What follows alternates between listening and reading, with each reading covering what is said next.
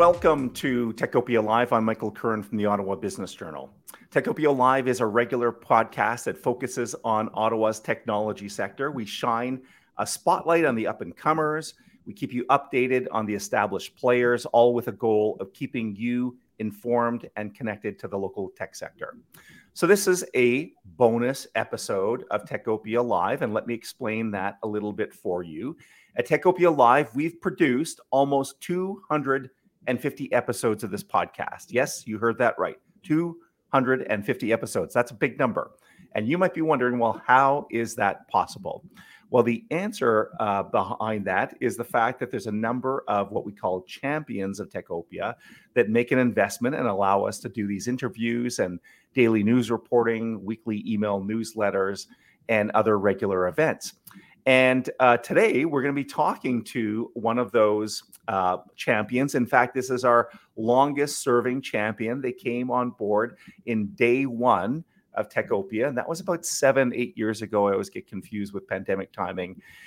This company is a locally headquartered law firm with many practice groups. Of course, the one that's really of interest to us here today is the Business Law Practice Group. And their business lawyers have represented some of the the city's best known entrepreneurs over their history. And let's talk about that history. They recently celebrated, listen to this, their 50th anniversary. Isn't that a remarkable milestone? Of course, you might have figured out at this point, I'm talking about Perley Robertson Hill and McDougall. And today we talk to a partner in the Business Law Group. He is a corporate and securities lawyer. He's also a 2022 recipient of 40 Under 40. He's going to share his observations today on what's happening in tech from a legal perspective. Please welcome Connor Cronin. Hey, Connor. Hi, Michael. Great to be here. I'm excited to have you, and thank you for all of the support that Perley Robertson Hill and McDougall has lended Techopia. You really do, as I indicated in the intro, it's because of companies like Perley Robertson Hill and McDougall that we're able to do this. So a big thank you to you. Well, it's been great. So let's start off with a very simple question. Introduce yourself a little bit, Connor, and tell us about the type of work you do at Perley Robertson. Great. Yeah. So like you said, I'm a partner here in the Business Law Group with Perley Robertson Hill and McDougall. Our firm is a full service firm, litigation, real estate, business, and IP. And some of the work that I work on, mainly mergers and acquisitions, securities work, financings, public companies, mining companies, tech companies, family businesses. It runs the whole gamut. Very neat. One of the interesting things, so if I imagine myself in your shoes, the life of a corporate securities lawyer, or this might even pertain to people in the accounting profession, but I think the cool thing is that you guys really get an inner look at lots of companies, right, through M&A processes or venture capital deals or shareholders agreement, any of that type of work. And of course, we appreciate, Connor, that all that is confidential and we're not talking about client files here. But talk to me a little bit about what you're experiencing from technology sector. Like, for example, are you seeing any signs of growth in a particular sector these days, Connor? Well, early in the year to see what's to come, but we're anticipating, obviously, with the number of layoffs in the tech sector, does present an opportunity for new entrepreneurs to pursue new opportunities. So likely in the AI space. Likely in the Internet of Things and devices, software, and those types of things for sure. It's a good point. So we use this word sometimes, ecosystem, when we talk about the technology sector, and it is that, right? Like it's this thing, and things are born, and things die, and things renew, and so I do agree that, when there's some restructuring, and unfortunately we've seen some degree of restructuring, the cool thing about that is they're often absorbed by other companies, and they go on to create these like mini opportunities, right? Absolutely, yeah. When I started my legal career, we were coming out of the 2008 recession. And in that time, the ecosystem, especially in the tech sector in Ottawa, has exploded. And there may be more opportunity now, even with whatever's to come. And again, appreciating that confidentiality is key Mm-hmm. here. I want to ask you about the type of transactions that you might have been part of in 2022 or looking forward to in 2023. What type of transactions do you think you'll be working on? Like I said, the practice runs the whole gamut. So recently incorporated a new entrepreneur. He's starting a little tech company in the gig economy space. We're working on an M&A deal for an employee-owned company that we hope is successful for them. Financings for one of our public sector company who is in the EV component space, and a going public transaction for an IoT company. That's really cool. That's really neat that you're seeing all that type of activity.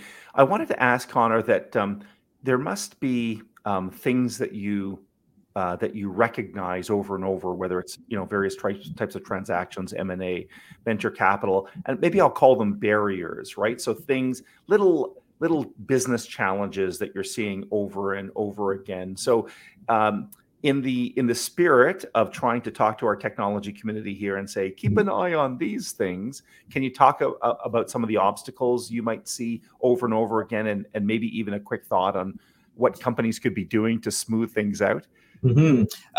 We actually gave a presentation on this last spring for other solicitors, but basically it was preparing for M&A. You've got to get your ducks in a row, starting with your due diligence.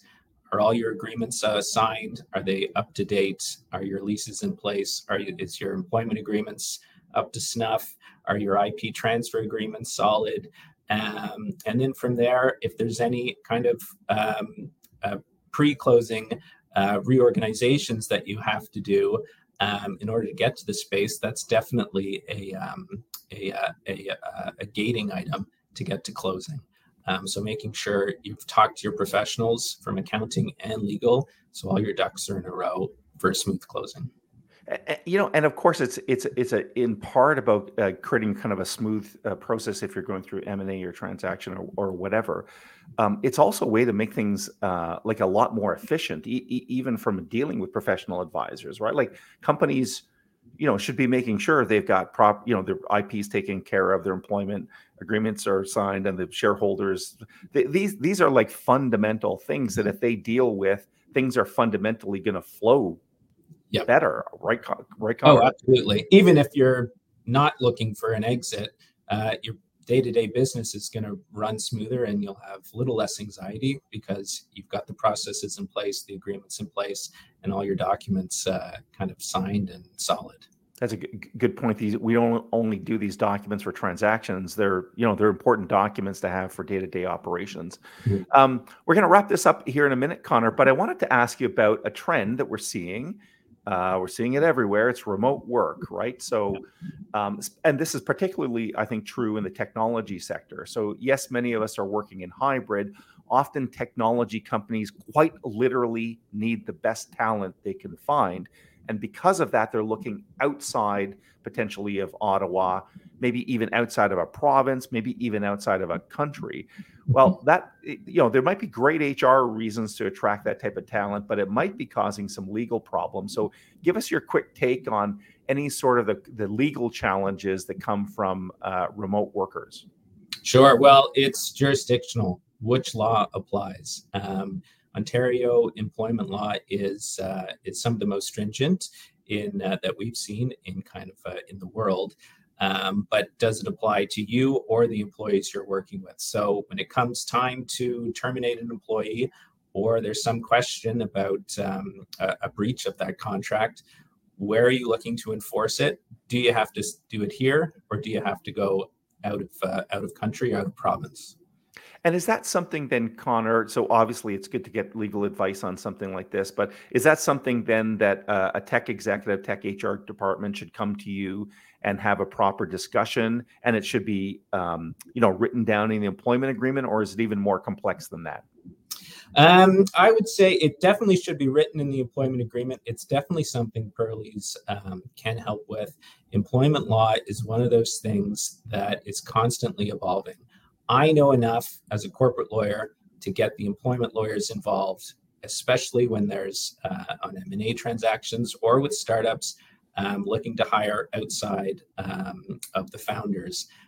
Get HR involved or get our employment lawyers involved so they can handle those very technical, surprisingly technical issues that are constantly changing. And yet another reason why Pearly has all these practice groups. So you can keep it in, you can call a colleague in that has some expertise in that. Connor, once again, I want to thank you, and I want to thank Pearly Robertson Hill and McDougall for the support they lend Techopia and for finding a bit of time for us and sharing some of your expertise. People can certainly reach out to Pearly Robertson Hill and McDougall. It's PerLaw, if I remember correctly, PERLAW. I like the fact that you guys shortened it way down. .ca, by the way, .ca. That's right. So that's where you can check out more information from Pearly. Thanks, Connor. Appreciate it. Thanks, Michael. Bye-bye. Bye.